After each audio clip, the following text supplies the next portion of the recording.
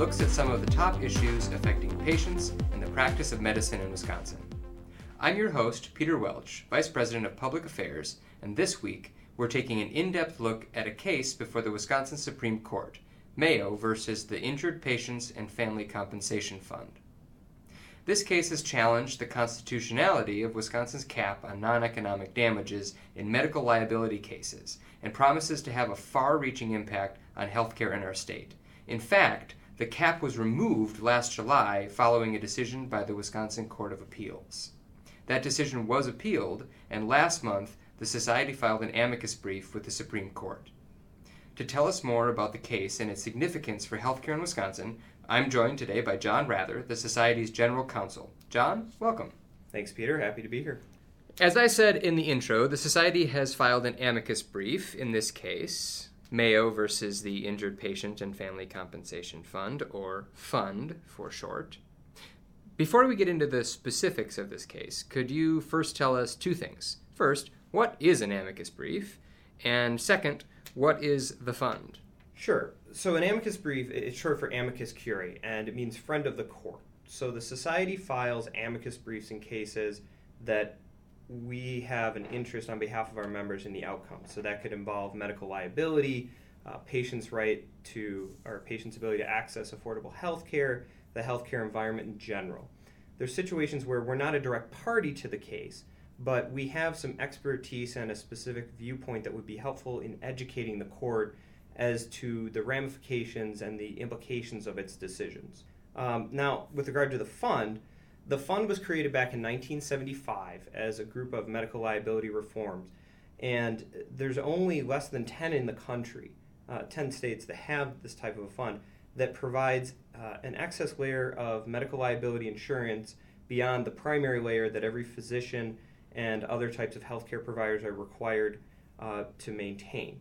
So it's a unique system in the medical liability world, and Wisconsin is relatively unique among states in the level of protection it provides through the fund. The fund is, for lack of a better term, funded by assessments that are charged to physicians and other participants to pool the money together to pay the claims of those that are injured by medical negligence. So why is this fund why is this important for the healthcare climate here in Wisconsin? The fund is really a centerpiece of making Wisconsin a great place to practice medicine.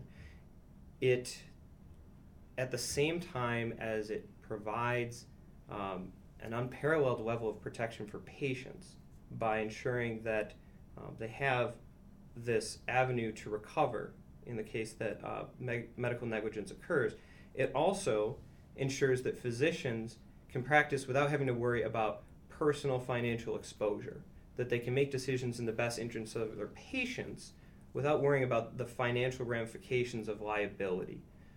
I don't think it's a coincidence that we have this unique, well-balanced system, and Wisconsin is consistently rated as one of the top states in the country for healthcare quality, such as it was by AHRQ in 2016. So within a fund like this, when a patient makes a claim or it gets paid out, there's economic and non-economic damages. Can you tell us what's the difference and what sort of limits are imposed on those different kinds of damages? Yep. So Wisconsin has a cap on non-economic damages in excess of $750,000 in a particular case. And what that means is there's two general categories of damages assigned when there's already been found a verdict that someone is at fault.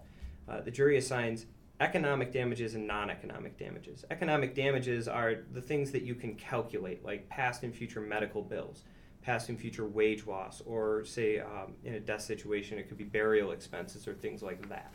You can put a tangible dollar amount to them using math. Non-economic damages, on the other hand, are the less tangible things. They're things like pain and suffering, disfigurement, embarrassment, or if the spouse makes a claim as well, it could be things like loss of society and companionship. Those are things that different people will put different dollar values on. So they're considered non-economic. It doesn't mean that they're lesser. So Wisconsin's cap is only with regard to the non-economics portion of a verdict. Wisconsin's system does not in any way cap the amount of economic damages that are recoverable in a medical liability suit. So theoretically, this fund would cover any damages from the economic sense, any tangible, loss of salary, all that kind of stuff. That's going to be covered. But we do have a cap on non-economic, the pain and suffering. Well, not just theoretically, and we'll use this case as an example. I'll provide a little background on the facts first. So Mrs. Mayo, the plaintiff in this case, went into the ER with some somewhat common symptoms, things like fever and acute abdominal pain in 2011, underwent a battery of tests, and was, at the end of the day, diagnosed with fibroids and told to follow up with her OB. The next day she went into a different ER with worsening symptoms and was eventually diagnosed with a septic strep A infection that had spread throughout her body and resulted in what was termed at trial as a quote medical tsunami that eventually resulted in amputation of all 4 of her limbs. Now, she sued, and the defendants included both a physician and a PA, and the jury actually found that the physician and the PA were not negligent with regard to their diagnosis or care of Mrs. Mayo, but they found that they did fail to provide adequate information about alternative modes of diagnosis and treatment. Basically, they failed to obtain informed consent for what they did. Now, just as a side note, that was under an informed consent standard that has been changed since this occurrence. That it used to be under what was called a reasonable patient standard. Now, since 2013, the law is a reasonable physician standard. So just kind of an example of the legacy of old laws following through. But the jury did find that there was some negligence and therefore awarded damages, including $8.8 million in economic damages, so pain and past and future medical expenses and wage loss, and then awarded $16.5 million in non-economic damages, 15 of which was for pain and suffering, 1.5 million of which was for loss of society and companionship of Mr. Mayo. Based on Wisconsin's system, Mrs. Mayo has already been paid through the combination of the physician's underlying medical liability insurance as well as the existence of the fund. She has already been paid every cent of her economic damages that was awarded by a jury, as well as $750,000 in non-economic damages, so every cent up to the cap. So earlier when we said theoretically this is how it works, this is how it works, and it's a tangible benefit that Wisconsin patients have that very few in other states benefit from. So how does this suit and the challenge above this non-economic set of damages, how does that change sort of the landscape of the fund and physician practicing in Wisconsin? So the fund has a tall order, and there's a reason that not many exist throughout the country. It has to, by state law, guarantee the ability to pay every cent of economic damages plus any amount of non-economic damages up to the cap in any potential medical liability lawsuit. That's really hard to predict, both in terms of the number of suits filed and their success at trial and the amount of damages awarded by a jury. So actuaries attempt to do so. It's understandably a conservative estimate because if you get it wrong, somebody's going to go without getting paid. Well, because it seems odd to me because you can say that you're putting a cap on non-economic damages because otherwise the sky's the limit, right? Because how much money can you put on my pain and suffering, right? I mean, this is the challenge there. With economic, you can kind of guess what somebody might make for the rest of their life, what sort of tangible economic, we can calculate that. There's data to back that up, right?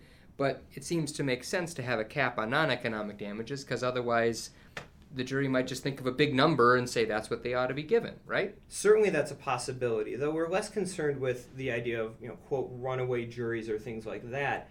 It has more to do with what is the most beneficial to an injured patient. And the Wisconsin legislature has made a judgment that first and foremost, we want to make sure that people can get the medical care and be provided with a replacement of their wages for the injury that they've suffered. That's priority number one. Then after that, can we provide a reasonable measure of non-economic damages in a way that provides adequate compensation without providing a risk, an unreasonable risk, to the ability to pay those benefits. So without any type of cap, it would put at risk the fund's actuarial soundness and its ability to pay these damages in the future that Mrs. Mayo has already received. So just to put it in context, there's approximately 9 states that have active patient compensation funds. There are none that do not have some measure of cap on their ultimate exposure, the amount of money they have to pay in a given case. They basically fit into 3 categories. So you have those that don't provide unlimited excess exposure, like Pennsylvania or South Carolina or New York, where they fund an additional layer, but then if the damages are above that, the patient is on their own to find a source to actually collect on that. You have a second bucket in the form of Indiana and Nebraska that have funds that pay every cent of what a patient is entitled to by law, but then cap the total amount of damages that a patient can recover. And in both states, it's under $2 million. Then you have a third bucket in the form of Louisiana, New Mexico, and Wisconsin that pays every cent of damages in excess of the primary limits allowed by law, and allowed by law includes the application of a cap on non-economic damages. So in none of these is there a system anywhere in this country for medical liability that guarantees payment of the total amount of a verdict, no matter what that amount is. Because it would be impractical, almost irresponsible, to be able to rate that risk and to charge the participants in the fund enough money to account for that risk without defeating one of the main purposes of the system, which is to provide a level of predictability and affordability in liability insurance. So I'm just going to back up and summarize briefly. So we have this really unfortunate case where Miss Mayo ended up, getting awarded non-economic damages above the legislatively set cap. First, this dumb question: how can the jury do that? How can they just choose a number that is outside of the state statute? And then what happens because they did that? Yeah, great question. So the jury doesn't know about the cap, and they shouldn't. Their job is to answer the questions put to them, which is, how much would you award the patient in order to account for their damages? What happens with the cap is it gets applied after that, between the verdict, which gives the dollar amount, and the judgment, which is what you use to actually collect on. And so in the Mayo case, for example, there was a challenge to the constitutionality of the cap even before trial. And what the county level judge said is, I'm not going to say the cap is unconstitutional as a whole. I am going to say that it is legal and enforceable in this case. But then after the verdict, there was an additional request to declare it unconstitutional just as applied to the facts of the case, saying that it didn't warrant applying the cap here because it would be too unfair. And the judge was sympathetic to that and said, yes, I don't believe applying the cap to these particular facts would be in the legislative interest that underscore why the cap exists. So the jury doesn't know, and it's not supposed to know, that the cap exists. It's supposed to be done by the judge after the fact, and the judge here felt that they couldn't apply the cap because it would be unfitting to the purpose of it. So the judge makes that ruling, and then what happens to that decision from that point? Both sides appealed, actually. So the fund appeals saying, no, you should have applied the cap. And actually the plaintiffs appealed and said, no, we think the cap is always unconstitutional, not just in this case. And that set up what is arguably the most important medical liability case in this state for certain the last 5 and arguably the last 10 years. It was briefed at the Court of Appeals and actually engaged in this game of hot potato where the parties wanted the Supreme Court to just take it right away. The Supreme Court said no. Then the parties briefed it, including the society filed an amicus brief. along with the Hospital Association and the AMA.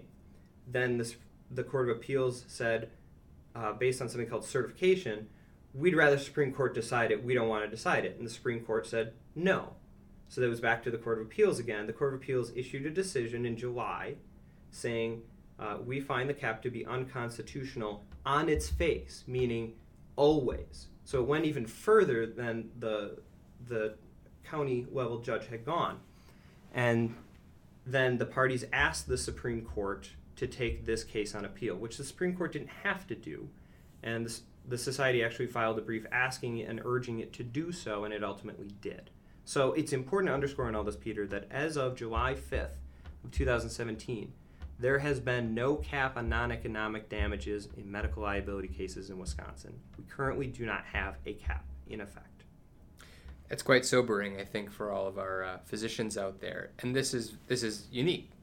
Are we the only state that currently has no cap of these 9 that have funds like this? Of the ones that have excess funds that are comprehensive, yes. So there are a few states that have just a middle layer excess fund. New York comes to mind, where the physician is required to have $1 million in underlying coverage, and New York provides an additional $1 million.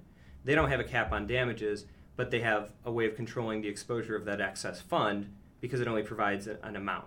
Of the half dozen states that provide what I would call a comprehensive patient's compensation fund that covers all amounts up to the amount allowed by law, yes, we are the only one right now without a cap. And by the way, a majority of states in this country have some form of cap on damages and medical liability. So the fight is set. Sort of we have the fighters in both corners here on this issue. So we've got on the one side the people who say there should be a cap. It was set by the legislature. It's good economic sense. It exists for a reason. And the other side, you say there should not be a cap. Can you wear both hats and tell me sort of, from one side and the other, break down what are the key points of their arguments? Sure. So the side that says there shouldn't be a cap, their main reasoning for that is that it burdens those that are injured, that they would say injured by medical negligence, in order to benefit those that are providing the health care. They say, and the Court of Appeals said this, that you are creating a system in which those that have less injury, where their damages are not in excess of the cap, get the entire amount awarded by a jury. Whereas those with more substantial injuries that result in higher damages that are in excess of the cap, they don't get every cent that was awarded by the jury. It gets artificially capped by statute. And they say that's unfair, and in constitutional terms, they say that it violates equal protection because it puts people in different buckets under the law without a rational basis. And rational basis is the term that gets used because that's the standard that the law is up against. Is there a rational basis between the existence of the cap and its effect as to why it exists? And this isn't the first time we've looked at caps in Wisconsin. Back in 2005, there was a Wisconsin Supreme Court case challenging the previous cap on non-economic damages, which was at $350,000 instead of the current $750,000. And a plurality in that case, so a majority but by different factions, said that the cap was unconstitutional in that case for the same reasons, that it violated equal protection. Now, what those that are in favor of the cap, and put us among them, is that it is rationally related to multiple benefits to the healthcare system, as well as, and even more so, I would argue, to the patients themselves. So what the legislature did after the 2005 decision striking down the previous cap is it went to school on that decision, and it formed a task force to do the deep dive into what caps do, why they work, what their limits are, what their practical impacts are. It received testimony, for example, from recruiters for health systems that said the lack of a cap in the state was leading them to have problems recruiting physicians to the state of Wisconsin because they viewed it as a potentially hostile medical liability environment, and that they looked for states that had a cap. That's a tangible impact on patient access to high-quality care based on whether there's a cap or not. The task force put together recommendations to the legislature. By the way, that task force had one physician member on it, our own current CEO, Bud Chumley, who was then, I think, the medical director for a multi-specialty group in Milwaukee area. So we've had a long history on this issue. So then the legislature looked at that and passed a new cap and specifically stated in the statute the rationale as to why they thought the cap was important to providing patients ultimately with this balance of access to high-quality health care as well as adequate compensation for those that are injured by medical care, medical negligence. So it's a balance, and the legislature is uniquely positioned to weigh all those factors in creating what they think is the best system. And frankly, it's worked pretty well. Is that typical in other states, that the state lawmaking body is the one setting these caps? Yes, almost entirely. And that gets more into how a bill becomes a law, but the courts really are there to determine whether a cap is constitutional or legal in other senses. It is not upon the court to decide whether one should exist and create one on its own. That's something the legislature can hear testimony, can get the full picture and make value judgments based on the representative system as opposed to a court who's really more there to take a more narrow examination of it. So at the heart of this, does this come down to the argument about individuals and their rights of sort of equity under the system to get everything that's due to them, or is this coming down to an issue of whose turf is this to decide? Is it the legislature or is it the court? So and this is where the role of an amicus party like the Medical Society, Wisconsin Medical Society, comes in, because the parties are arguing issues like turf. They would call separation of powers or judicial role versus legislative. That's not our focus. Our focus is to point out the purposes behind the cap and the practical impacts it has. So we think we've taken a little bit different approach this time around, and one that we think is very important. And that is to say, the cap has a lot of benefits to the healthcare community that ultimately impact the patient. It provides a level of predictability that helps keep medical liability insurance affordable and ultimately healthcare costs affordable. It disincentivizes defensive medicine by preventing physicians from worrying about their own financial liability and focusing more on patient care. And it helps us attract and retain high-quality physicians in this state by providing a well-balanced system. Those are all very important. But what's in our estimation even more important is the additional level of protection that's provided to patients through this system that the cap helps ensure. And it's interesting because the Court of Appeals decision in this case said that this system is unconstitutional because it burdens the most severely injured patients the most. That being the ones with the highest damages have their damages reduced by more as a result of the cap. They got the outcome right, but they got the reasoning, in my belief, exactly wrong. And that is that the cap is actually most beneficial to the most severely injured patients. And here's why. When you're injured in a lawsuit, getting a judgment, the amount of money that you're entitled to for compensation, is important. But what's more important is the ability of someone to pay you that money. And the higher the damages amount that you're entitled to, the harder it is to find those deeper pockets to actually pay you. So for example, in a car accident, Wisconsin requires a driver to have $25,000 minimum in insurance, liability insurance.